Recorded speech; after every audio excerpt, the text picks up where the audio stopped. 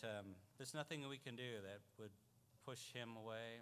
Instead, the opposite, he pursues us. The hound dog of heaven, I've heard him being called once before, which is just awesome. So I like this particular talk. This talk really is one that I wrestled with and desired to understand for many years. So to kind of just start it out, the reality is that we can look at the root causes, which we did. There's plenty of books on understanding how things go awry and go strange in our lives.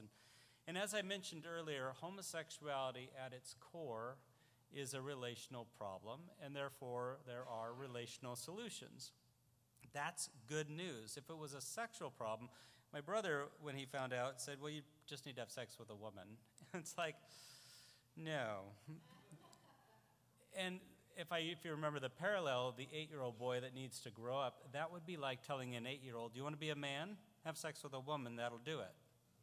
We automatically go, duh, that's not how it's done. There is a process that needs to take place, a slow and methodical one. It's not a light switch, nor is it a simple prayer. Like Cy Rogers, my friend, says, he wishes there was a genie that says 1, 2, 3, go be free, date and mate. Ding. It's like there's a magic wand of sorts that make this happen. And so the question still remains in this regard is, how does change happen? How does this thing take place? And to what degree? What does it even look like? What are we looking for? So we go to seek the deeper issues of our heart and mind. I was so desperate for this. So I kind of understood some of the nature of it, but I'm like, hey, what now is the process? Show up to group on Tuesday night, read a couple of books. Around that time, I went to a Benny Hinn convention when he was in town. I don't subscribe to his theology. Don't know where you're at with it. But one thing that was struck out was I was watching him heal these people of all these different physical things. And I remember sitting in the back room just angry at the fact that I'm crying out in my heart that God would heal this area of my life. And why can't I just get someone to wave their coat in front of me and make it go away, make it better? But as I said, there needs to be a process of filling needs rather than wishing them away or praying them away. When I was on Geraldo in 1995, I was sitting there, and when it was my turn to speak, Geraldo brings a mic and slams it in my face, and he goes, all right, here's this guy, Jason. He says he was gay, and now he's not. And he said, so what happened to you? Did you get hit by lightning or what? That was his quote. And I was like, no. And you get on a show like that about 5 seconds to answer a message that takes a bit longer. So I'm glad I have a little bit longer this morning to answer this question. But it's true that God is in the power of restoring lives. When we looked at that chart, we have these different categories. That final category, if you will, is the one we're addressing here, this transformational process, where it's not simply surrendering and a conversion, if you will, of what you were to what you are, but an ongoing process of sanctification, a working out your salvation with fear and trembling, and dare I say, and this is the controversial element, an actual desire change. This isn't something that you have to particularly live with the whole life of, I still have these desires, but I'm going to choose right behavior, which is still a good thing. But can there be more? And so we know, even from that song, earth has no sorrow that heaven can't heal. And God is in the process of restoration and healing. He's very good at it, by the way. He's really good at it. But one thing that's fascinating with God and his healing process is it requires our participation. That's the deal. We need to participate in his work. So I want to walk through and just kind of give you a highlight of what this looks like. This is, and I know your minds are going to say, it's like, well, wait a minute, this applies to everyone. Yes, it does. There's a goal in this. One, bring attention to this issue in a redemptive way that's universal in the Christian faith. But the other is to recognize, don't treat them and they anymore. We need the Lord. We have a hunger to fill a void. He is the answer. Now, what is the actual process? Because the light switch thing and a simple prayer getting the demon away from you is not the answer. So what is? What's the process? So hopefully this will be helpful for your own life. It will be helpful as a minister of an area over these individuals and any individuals walking through it. But also, and I know a lot of people in the room are like, but I've got gay friends. What do I do with them? I would encourage you to make almost all these points a point of prayer for them. So although they're not ready for this, it can be a prayer for them. Does that make sense? So let's do that. We'll walk through it. It'll make sense as you're actually walking through it. So transformation. In order for transformation to actually occur in our lives, in the lives of those who are struggling with life-dominating sin and confusion, there needs to be first a responding to God. Right? There's a sense of God is calling. Are we going to respond? The men and women we work with at Portland Fellowship are people who want to be there. It's the reason they first walk into these doors is because they are experiencing some conviction between their sexuality and their faith. There's a conflict there, and they want the Lord to rule out over it. And I'm grateful that God does this and he calls us, because it's his great pursuit of us that convicts us and disciplines us. So it is, as it's written, it is the love and compassion and kindness of God that leads us to repentance. So this is the nature of it. It's not his wrath and his anger that leads us to repentance, but his kindness. When he's kind to me as I walk through this, and what a great thing we can reflect to the loved ones in our lives is that we can model that, be ambassadors for Christ, that we are going to show kindness and love that will lead someone to repentance. And honestly, and I'd love to hear if anybody, over the years I've not heard anybody say this, but I have never met someone who began an authentic transformational process with God and received his love and his grace because they lost a debate with me. All right? I won the debate. Now they go, you're right, I love Jesus. I've never seen it. That's not how it works. And yet, for some reason, we default to debates. We default to, I want to be right. I need to be right in this situation. We like the right part. And I think it would be good to first get to this place where we are listening and responding what God is doing in our lives, and then presenting that for others and allowing them to want to open that door and receive it. So our job is to respond to him when he calls. Hebrews 3:15 says, today, if you hear his voice, do not harden your hearts as you did in the rebellion. And unfortunately, this is a reminder all the way through the transformational process. Well, it's a good thing, I suppose, because each element of transformation could be a little bit of a wall up. The reality is there's people who are ambivalent. We know that word ambivalent. You're neither here nor there. You're just kind of like, You're neither hot, you're not cold. You're just kind of lukewarm kind of thing. What's wrong with ambivalence? But yeah, he got it, he hates it, but God hates and spits things out because I believe it's an offense and it ultimately is not for our good, right?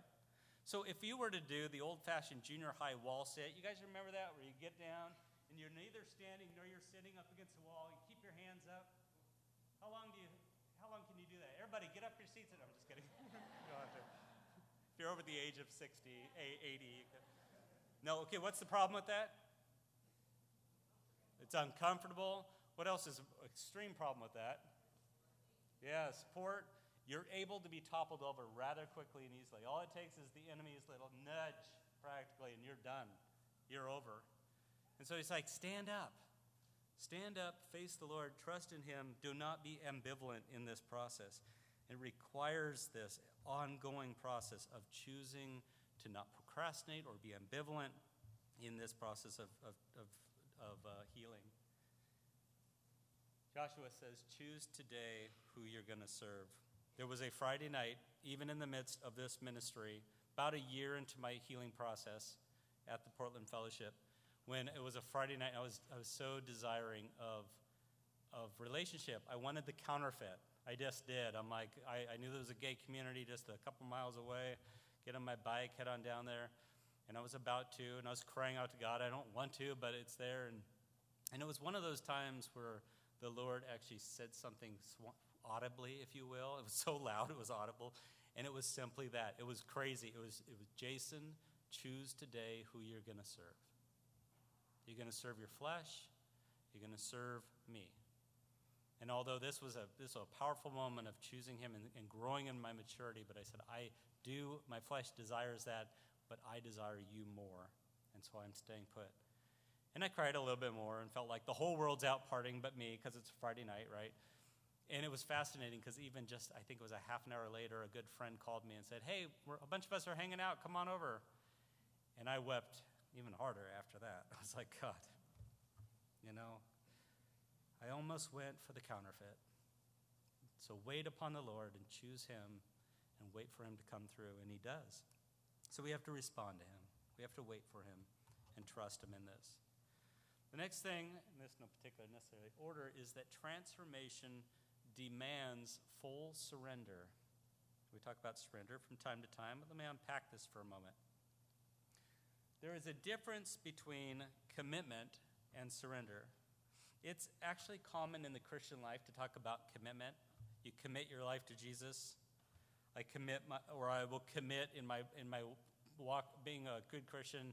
I commit not to get drunk again. I commit not to gamble. I commit not to cheat on my wife. I commit not to look at the pornography again, et cetera, and an attempt to overcome and deal with this. So the definition of commitment is a promised devotion, a pledge, or a dedication. This is a good thing, right? Commitments? Yeah, of course. But what's the problem with commitment? What's that? We break them. How many of you do New Year's resolutions? How many are broken on January 2nd? All right? So, because the reality is it's something we decide for ourselves. I commit to I commit this long. I commit to stopping this behavior. I commit. The decision still lies with us. We're the ones still in control. Again, not a bad thing in its right context, but it's still, let's call it for what it is. It's about me and my choices, my overcoming. I committed often in trying to find freedom from homosexuality to not think and fantasize about a man in my mind and heart. And then a month later I did. Look at pornography, same thing. Believe a lie, same thing. So we fail when we commit because it's all about us. We tend to try to commit for various reasons, because we're actually, frankly, tired of living a certain way. We are tired of hurting people. We just hurt. We've got caught, right? It's like, okay, I won't ever do that again.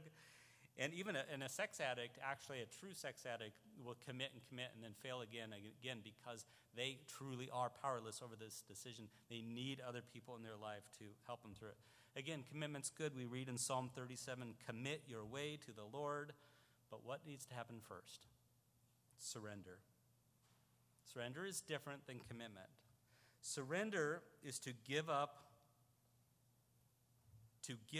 or relinquish possession or control of something, an abandonment of my legal right, to hand over, to give up a fight, an act of declaring defeat of our own will.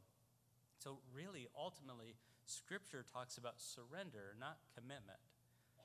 But surrender is scary, and it's an act of faith, isn't it?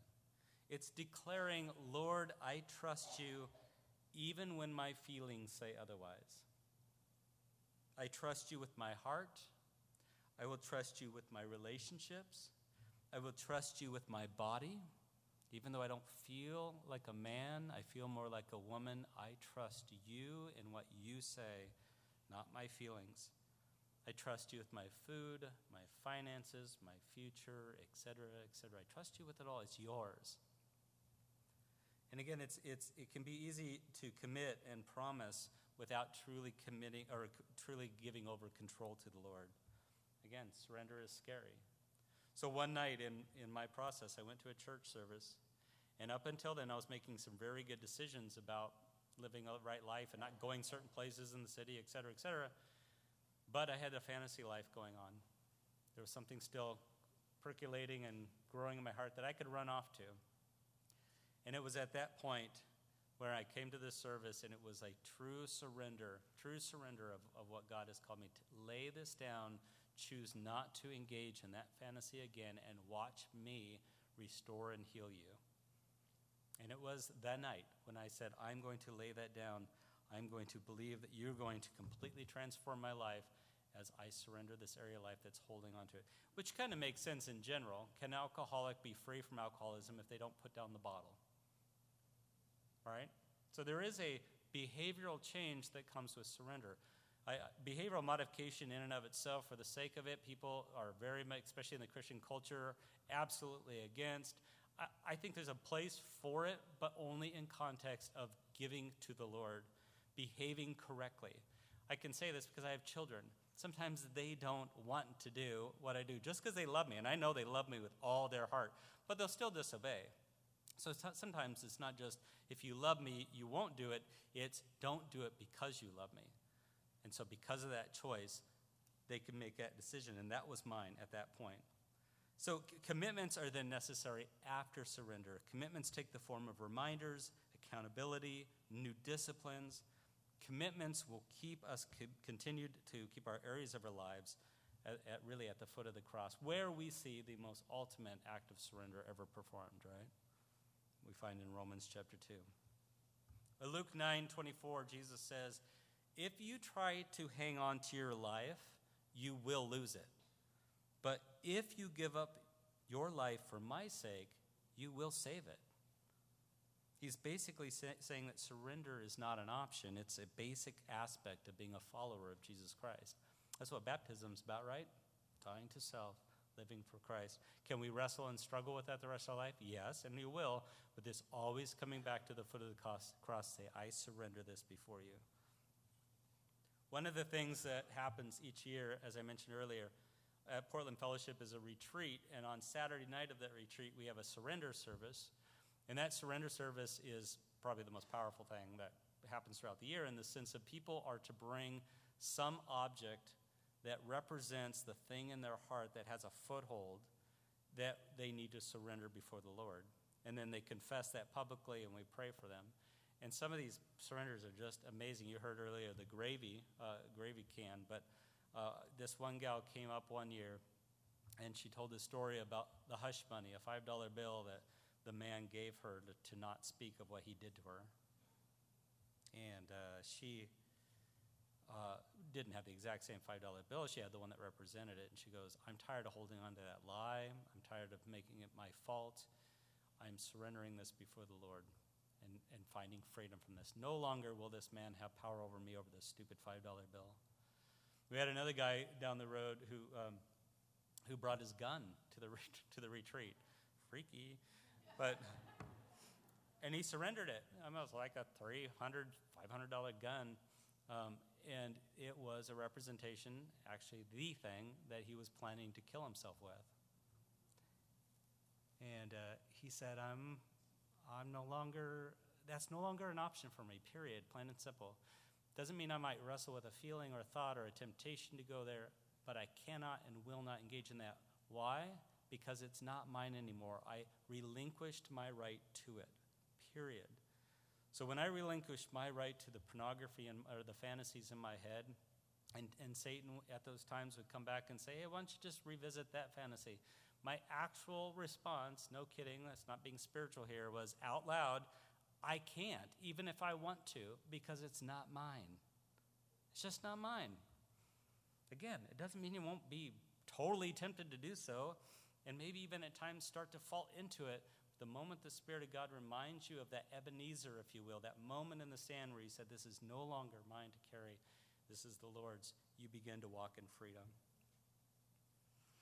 And so what is it that we need to surrender? What are those things? Well, obviously some of the things I mentioned, but I think with people who are struggling with any kind of sexual identity or identity issues, I think there are lies that people hold on to about their identity. So one of those things about what needs to be surrendered is false identity.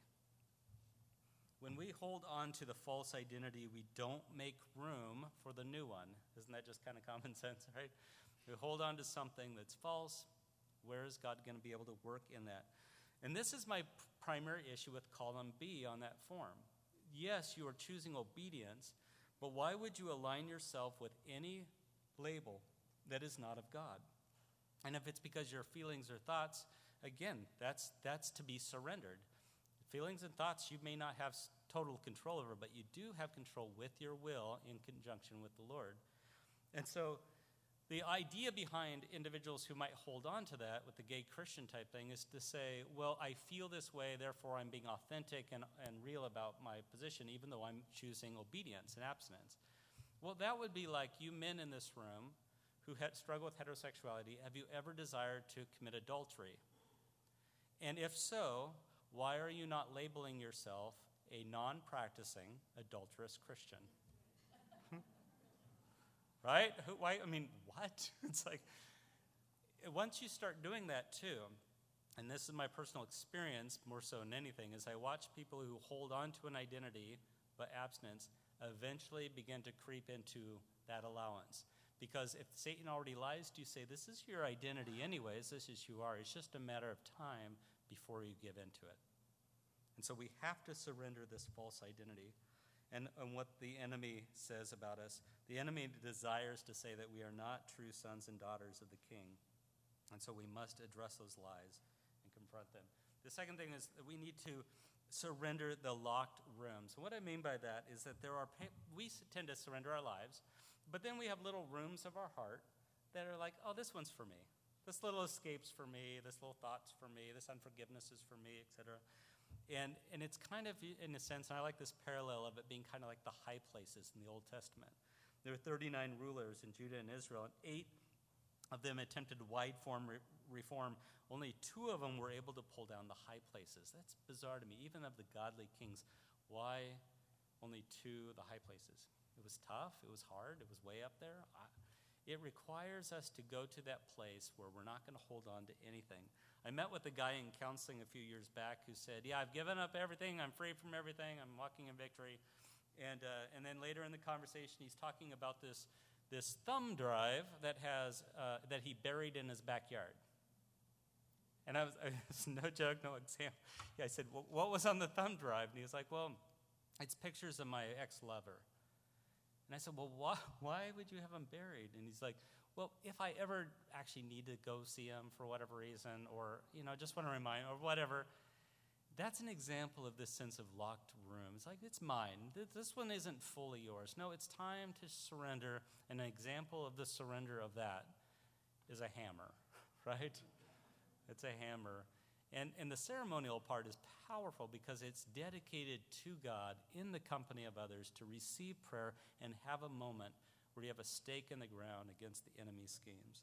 So we must take over those things and remove not only the room, but the holding on to the key, if you will, the proverbial key that we hand over to God via others or surrendering them. So we must surrender. We must surrender the familiar, our Egypt. Our Egypt. What's your Egypt? So just in a brief nutshell, the Egypt we're talking about is the actual Egypt found in the story of Exodus. And the people in bondage, God's people, were there, and God was wanting to lead them out.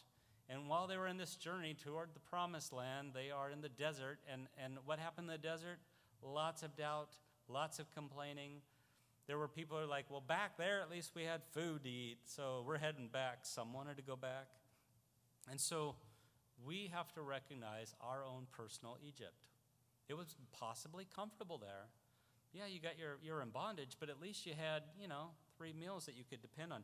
This whole desert thing, you don't know where you're going, and you have to trust God every day for something? I'm like, every day you got to wait for manna to show up or water from a rock? Like, no thanks. I want to go back where I can get it and know it's going to be there. And the reality is we must trust God in this journey to experience the blessings that come from it. And so how often do we return back to the very things that keep us in bondage, whether it be relationships, pornography, vices of all sorts? Proverbs 26:11 highlights this: as a dog returns to his vomit, so a fool repeats their folly. And so let's not return to our vomit, right? It's disgusting, by the way. It's not worth it. Brings no good thing from it. So some of us have to make a choice to stop and just honestly make a choice. I'm done with it. Some of us, and let's get real about it, need intervention. Like I mentioned about sexual addiction. When it becomes a physiological thing and you are truly powerless over an act of your will because you've compromised yourself that much, you have to include other people in it. So don't kid yourself to think, I'll do better next time, I'll do better, I can do it by myself. He wants us to do this with one another. And so we recognize that we're putting off the old, we're surrendering these things, we're leaving Egypt, and then we're putting on the new. We're not talking about sin management. We will fail. We cannot hope to heal if we continue in those destructive choices. Again, the alcoholic will never find freedom from alcohol. The gossiper will never be free if they keep gossiping, right?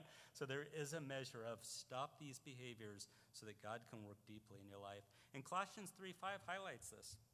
Put to death, therefore, whatever belongs to your earthly nature, sexual immorality, impurity, lust, evil desires, and greed, which is idolatry.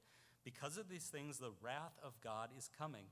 You used to walk in these ways in the life you once lived, but now you must rid yourself of all these things, such as anger and rage, malice, slander, and filthy language from your lips. Do not lie to each other, since you have taken off your old self with its practices and put on the new self, which is being renewed in the knowledge, in the image of its creator. Again, true transformation requires true surrender. Let's not kid ourselves any other way. Surrender it. But remember, you're not surrendering something just so you're empty, but God will give you something all the more better. Space for it. Transformation requires difficult work. I like this quote from Thomas Apopko of Christian Faith and Same-Sex Attraction. He's an Eastern Orthodox reflection. He just highlights that it requires, this is what transformation requires, painful remembering, blessed mourning, sincere forgiving, ceaseless praying, and the courageous acceptance of one's providential destiny caused and conditioned by sin. It demands, and I like that word, some people don't, I love it. It demands a firm and unwavering resolve to take full responsibility before God and before one's desires and actions. It demands heartfelt forgiveness of those who have voluntarily or involuntarily hurt and harmed one. So guess what? This point in the process of healing and transformation is probably the more difficult. This is where people give up. It's too painful. The pain starts to reveal itself. You said goodbye now to this thing. You've surrendered it. You've chosen to remove the locked door. You're choosing not to go back to Egypt. And now the pain that led you to those things in the first place will begin to surface.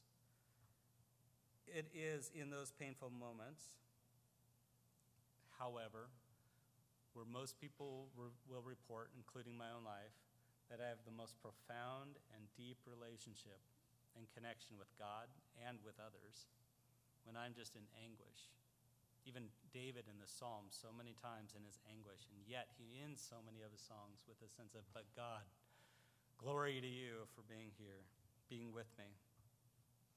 So it also, at this point, will give revelation to the deeper wounds and the problems, which again causes people to, what happens when we experience that? We begin to deal with some kind of the precursors of our struggle. We don't like it. Anybody here like pain and suffering? Emotional pain and suffering? So when you allow this to take place in your life and actually invite the Lord into it, you got to ask the question, is this suffering worth it? Is picking up my cross in this regard worth it?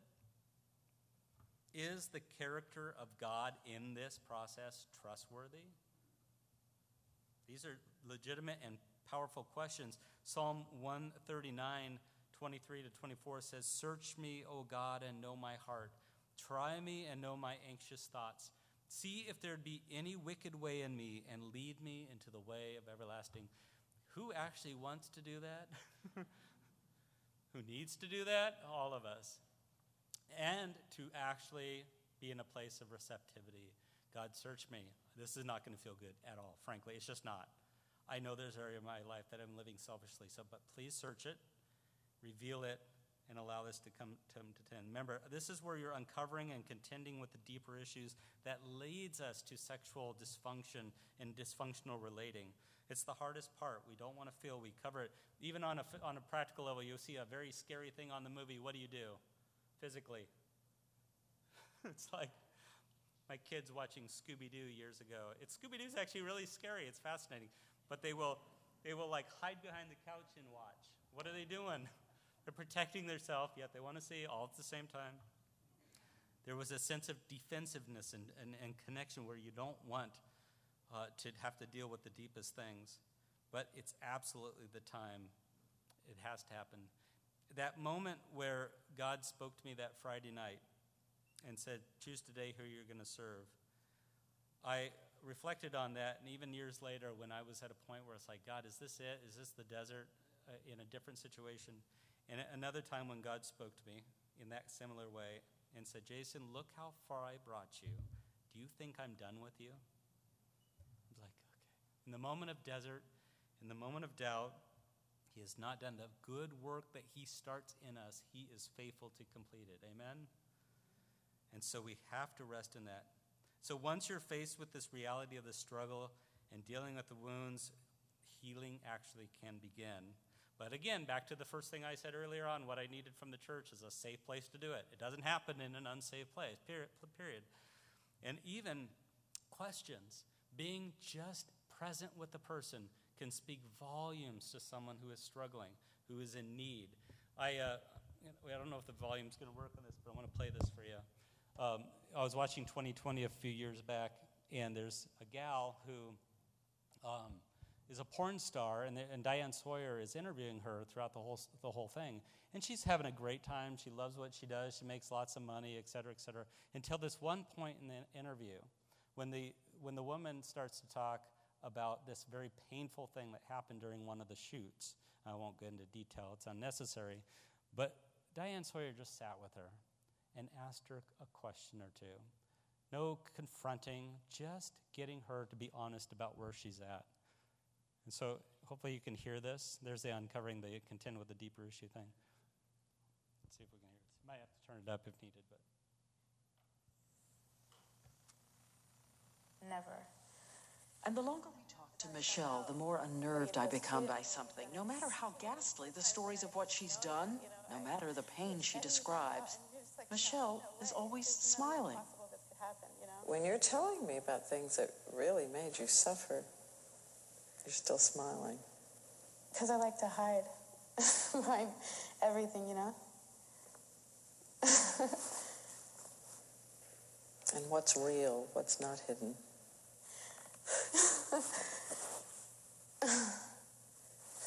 Now I'm gonna cry. Why? I don't know. I don't know. I like to hide my real emotions because I want everyone to see how happy I am. But inside, really, I'm not happy. I don't like myself at all.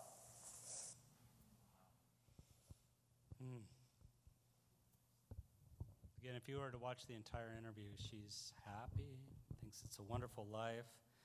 All it took was a sensitive, caring person. This is what happens in the pastoral office. This is what happens in the biblical counseling office. This is what happens with you, with a friend on the porch swing. Going there to the deeper area. She wasn't even wanting that. She didn't want to go there. She was getting interviewed about her profession and trying to brag about it. Until all she did was say, you just shared a painful thing and you're smiling. That's it. I didn't even say, why are you doing that? It's like just, I noticed this and this. I noticed you're living a life that's this, and yet there's this.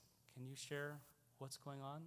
And you go to this deeper place of pain and suffering and need, and then you have a whole tremendous amount of things to work through and to look at and to bring before the Lord if that person's a believer. She's not, but boy, what a great opportunity to head there. It's like, I have an answer for you in your pain.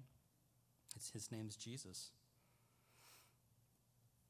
This is where withdrawal happens. This is the time compared to people who are overcoming drugs, alcohol. It gets painful because you no longer have the substance. Physiologically speaking, your body's freaking out, but you're also now painfully aware of whatever emotional and relational pain is also in your life. And of course, this is when relapse happens as well, because again, what do you do when you have pain? Anybody got a headache? What's the first thing you do when you get a headache? Right. Instead of sit with your pain, try that next time. Sit with your headache. God, what do you want to show me with this headache? That I maybe need to drink more water, get more sleep. I don't know. We do not like pain. We want to cover it. And this culture saturated with this process. And so it will be difficult, and without care, without good leadership, without a caring church, this is the point where people bail. This is it. We're out of here. Now, it's not fully a responsibility. People bail because of other reasons, which I would like to talk about here now. For your note-taking, this is also for prayer as well, but also as you care for people and examine your own life. And that is the obstacles of healing and transformation. What are those? Because we have to be honest about them. We have to be attuned to them. We've got to be aware of them, paying attention to when they show up, or else they'll blindside us. So let's take a look at a few of these briefly. The first one I'd like to just acknowledge or highlight is that one is unwilling to acknowledge the reality of the sin, the struggle in their life. So this takes in the form of, and these maybe counseling words, psycho words, but they're powerful words in the sense of denial. Denial, this isn't really a problem at all. I'm okay with it. Minimizing. I only went to the bar. It was fine. I just went into the porn store. I didn't buy anything. Justifying. I deserve to escape once in a while. I deserve this drink. I deserve to look at pornography. I had a bad day. I get my space. It's fine. It's okay. You begin to compartmentalize your life. Honestly, I believe this is how senior pastors can pull this off. Senior pastors or people in leadership that preach the word beautifully, lead beautifully, have a wife and children, and then you find out through a scandal they've been doing stuff on the side. They compartmentalize it, minimize it, justify it to be able to not contend with their needs. Denying you have a problem or the depth of your sin, it just keeps fertile ground for the enemy to work. My friend Cy Rogers has this quote. He says, "Do not keep secrets with the devil. Don't do it. Expose them to the light." And so we have to be honest at what level, and we all struggle with some of these things. One of my bigger issues now is justifying. It's fine if they're not grievous sins, but boy, they're not good justifications.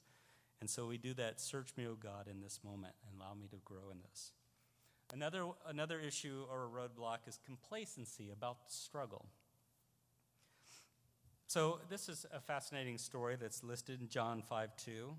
Now there was in Jerusalem near the sheep gate, a pool in Aramaic was called Bethesda. I think there it goes, and which is surrounded by 5 covered colonnades. Here, a great number of people disabled used to lie: the blind, the lame, the paralyzed. And one who was there had been invalid for 38 years. When Jesus saw him lying there and learned that he had been in this condition for a long time, Jesus asked him, "Do you want to get well?" Now, there's a bunch of different takes on this passage, but this passage is like, "Do you want to get well?" It's like, "Sir," the invalid replied, "I have no one to help me." No one to help me for 38 years, apparently. "When the water is stirred, while I'm trying to get in, someone goes down ahead of me." So they're not only helping me, they're getting in my way for 38 years. Then Jesus said to him, "Pick up your mat and walk." And once the man was cured, he picked up his mat and walked. So a question I think that's important for anyone walking in recovery is simply that. Do you want to get well, or do you prefer just coming to support groups? It's like, are you doing the deeper work that's there? Here's one more video, I hope it plays, that just kind of illustrates this point.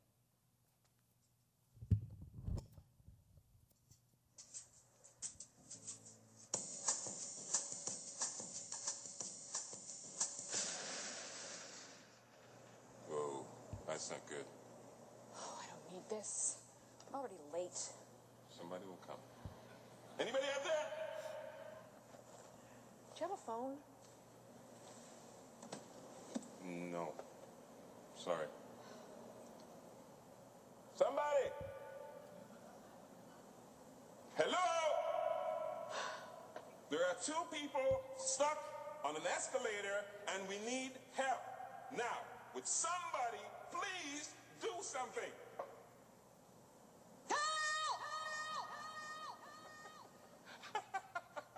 I don't believe this. You gotta be kidding me. I'm gonna cry. Well, there's nothing else left to do, is there? Nothing else to do. I've been serving in pastoral care ministries for many years, and when I see individuals like this, I do everything I can to express the grace and patience of the Lord, because it's like, what?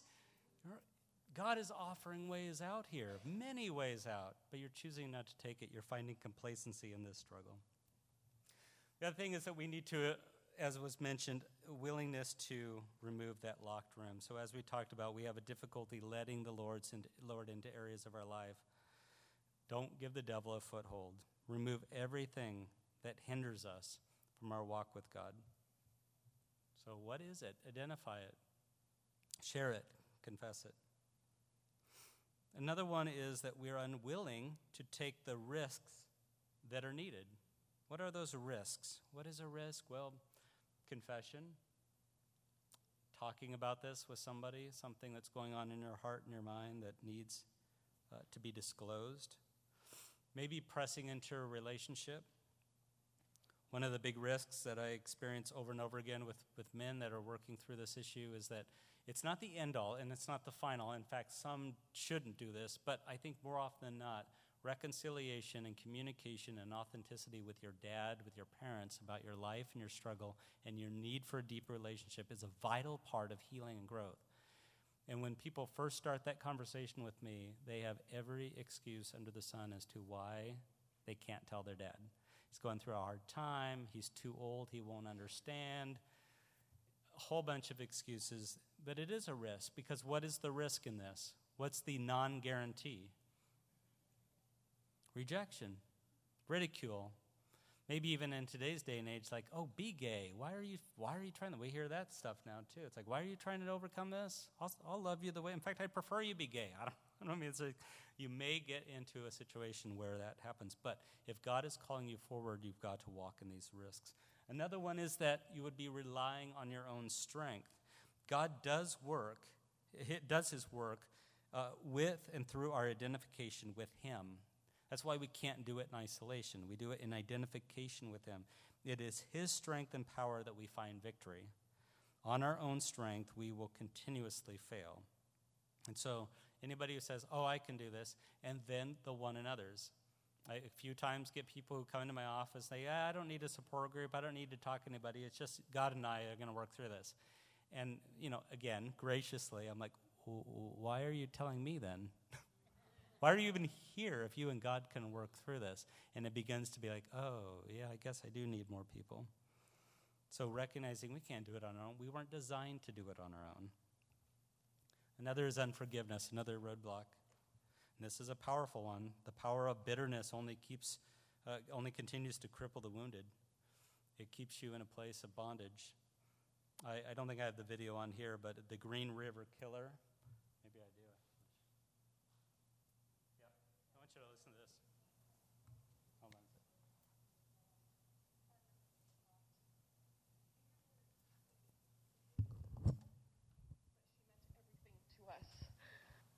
Okay, one more time, just briefly.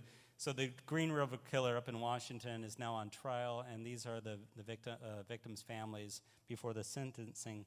And this isn't a definition of forgiveness, but it's a power of an aspect of forgiveness. You had said your memory, when it comes to all of the women you took, was gone. Our memory is not. In your words, you said that they didn't mean anything to you, but she meant everything to us. She was a mother, she was a wife, she was a sister, and we miss her. Gary Ridgway sat there stone-faced as victims' relatives damned him and mocked him. He's an animal. I wish for him to have a long, suffering, cruel death. He's gonna go to hell, and that's where he belongs. But then the emotionless facade finally cracked when the father of one of his victims appeared to surprise him with a dose of human kindness. Mr. Ridgway, there are people here that hate you.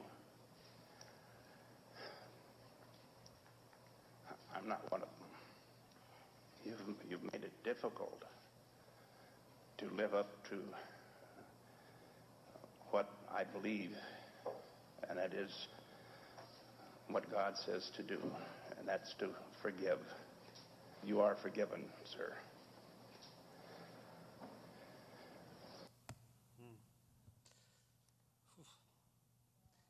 You know what's powerful about that is, I think most of you, if you know about forgiveness, is forgiveness ultimately is about you, right? The idea of being unforgiveness is the idea of drinking poison and expecting the other person to die, right? You've heard that? This man is free. He's going to go on his life free of lots of pain for losing his daughter. The other one will say, you rotten hell. She's going home angry and will probably stay angry the rest of her life unless something changes. So it's just powerful that forgiveness will set us free. And really the sincerity of it, or the seriousness of it, is Jesus says, you need to forgive, and I will forgive you. To walk in forgiveness, and even Jesus on the cross being crucified, forgive them, for they know not what they do. So a woman who's been violated, molested, as Kathy Grace brought up, if she does not get through this process, this roadblock, she stay broken. So forgive her abuser. It doesn't mean to excuse it or forget about it or even trust that person again, but to release. And hopefully, maybe even down the road for some, reconciliation. Christ is in the ministry of reconciliation, so it's a good thing. But with wisdom, much wisdom. Disbelief is another roadblock. Mark 9:20 says, the enemy will... it doesn't say this. Mark 9:20 is about the father who says, I do believe, help me with my unbelief. And if that's the best you can do, God loves that. Like, I don't exactly believe right now, but hey, can you help me with that unbelief so that we can conquer this instead of just not believing? The enemy will lie to those who are seeking hope and healing. They'll say that God can't do it. This is as far as you're going to go. Sure, he brought you out of Egypt, but he's going to leave you alone, hungry, and desperate in the desert. Believe that he's got so much more for us. And then finally, shame. Shame is the very thing that keeps us a wounded person looking inwardly, avoiding furthering their shame. But the truth is that the antidote to shame is vulnerability, to be able to lay it before people. And that, of course, is extremely different. I'm talking about negative, problematic shame. The word shame has different ways you can pull it, but I'm talking about the one that just keeps us in bondage inwardly. So once these deeper issues are brought to the surface, once you look at these things and you get these roadblocks out of the way, guess what's going to happen? The stuff underneath is going to come up just like the refiner's fire. You know the idea of purifying gold? You get the crap at the top, so what do you do with it then? Scoop it out, so what's left is pure and good. And then to recognize at this point that we got to recognize what is permanent, what is unchangeable. My past pain is permanent. What happened is permanent, but my attitude and my response to it is not permanent. It is changing in Christ. Transformation, as we can kind of conclude here, is demonstrated in new behaviors and desires.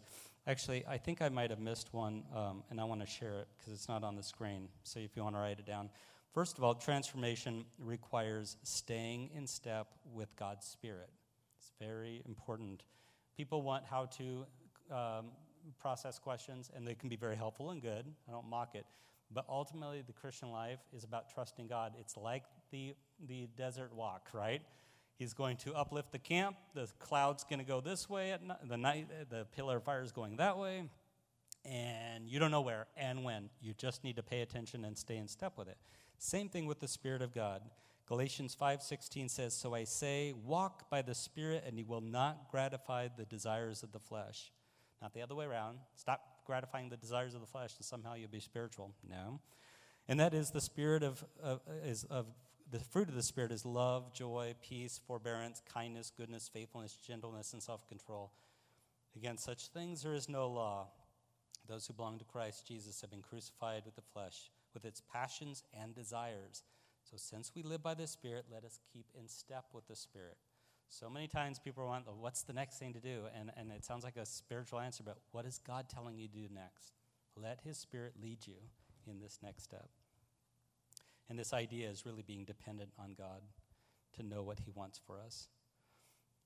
And ultimately, we have to know that once we experience the good things that come by God, we don't want the negative. I think I shared this last night, hopefully not today, kind of blending in my brain here, but this idea of an illustrated hunger, all right? Your body's hungry, you're dying, and you want something to eat, and you haven't eaten for a week, and you find some semi-moldy cheeseburger in a dumpster, would you eat it?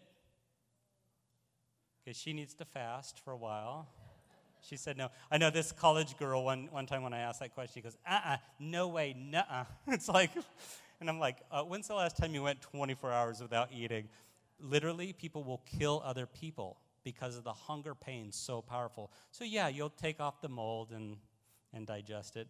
You would. Even you, sorry. You would do it. But, so that same person is starving. Now, the exact same person just comes from a Thanksgiving banquet, ate it all, goes down and sees the exact same half-eaten moldy cheeseburger. Would he eat it? Well, now you can say no. Why? Because? Why does he not need it? He's full. Very important. Now, as my friend also says, what's true about the body many times is true about the soul. If we are full in our soul. So if I'm not enjoying the banquet table of the Lord or community with you guys in right fellowship, I have to satisfy the need. It will happen, rightly or wrongly. I will choose counterfeit over nothing. So the question is, are you staying in step with the Spirit of God, enjoying his fellowship, eating at his table, communion, the fellowship of the saints, the confession of sins, enjoying each other?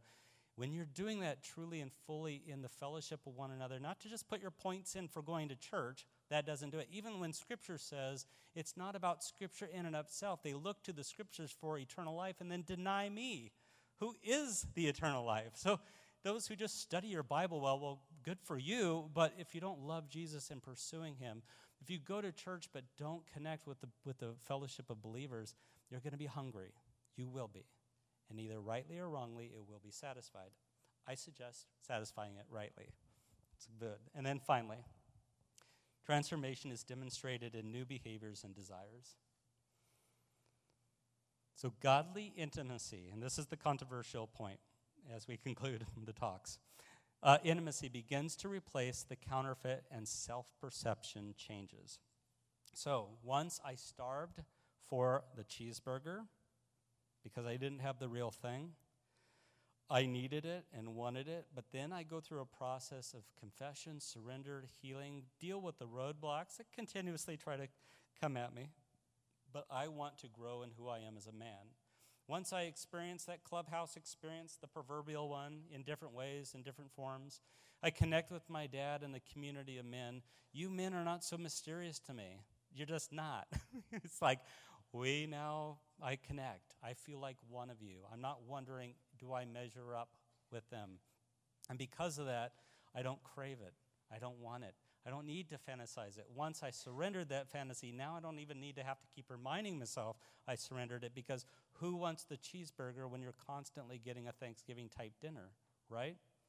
So if that happens, your actual desires begin to change. This is the controversial part that some would say, you'll always be tempted in that way, just like I'm tempted with heterosexual desires, if you're comparing the two, and I disagree.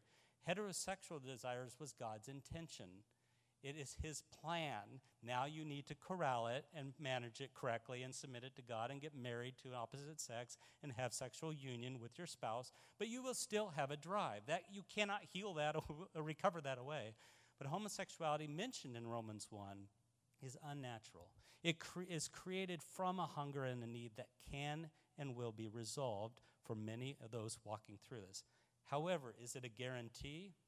Not this side of heaven. Is that the promise? No. The opposite of homosexuality is not heterosexuality. The opposite of homosexuality is wholeness and healing. And that is an ongoing lifetime journey. Some have less damage, some have more damage. Some have a lot more roadblocks, some don't. Some people's will is different than others. Some people's actual physiological and neural pathways heal a bit quicker than someone else. I don't know. But the point is, if you trust him and rest in him, and you will always find favor in him and his blessings, even in the midst of that pursuit of sanctification. And so that's my story as I walk through this, is that I once saw men as distant and inaccessible, and I responded with an intense longing to be close to them. But through normal relationships, Walking with the Lord, allowing him to renew my mind, I've learned that peer loves accept me and that longing simply has diminished.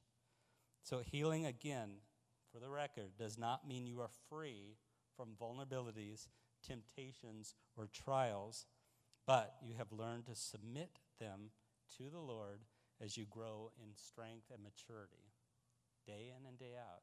And again, you'll be pleased by it. So I'm not who I was before. I'm still not who I will be. But ultimately, that's the process of healing in our lives. Transformational healing is a dynamic process of becoming whole. Even Paul said, I haven't achieved it yet, but one thing I do, what? Strive on toward the goal, which is Christ Jesus, the Lord. And until we get there, we know that he has begun a good work. He is faithful to complete it. That's for every one of us. So may God receive all the glory, honor, and praise for his transforming work. Let's us be ambassadors for this truth and see lives being transformed. As I said before, this is an internal message for those who want to find victory, but we can take each of these points and bring truth and revelation to the very people who are in need of these things in your personal lives. So with that, we are going to take a break, and then we'll have Q&A. You coming up? Let's take a break till 3. Or maybe a little after 3, and then we'll come back. And thank you guys for submitting the questions. I think I got just about every one, or a variation of it, onto a slide, and we're going to give Jason a chance to answer those questions. So see you in 15 minutes.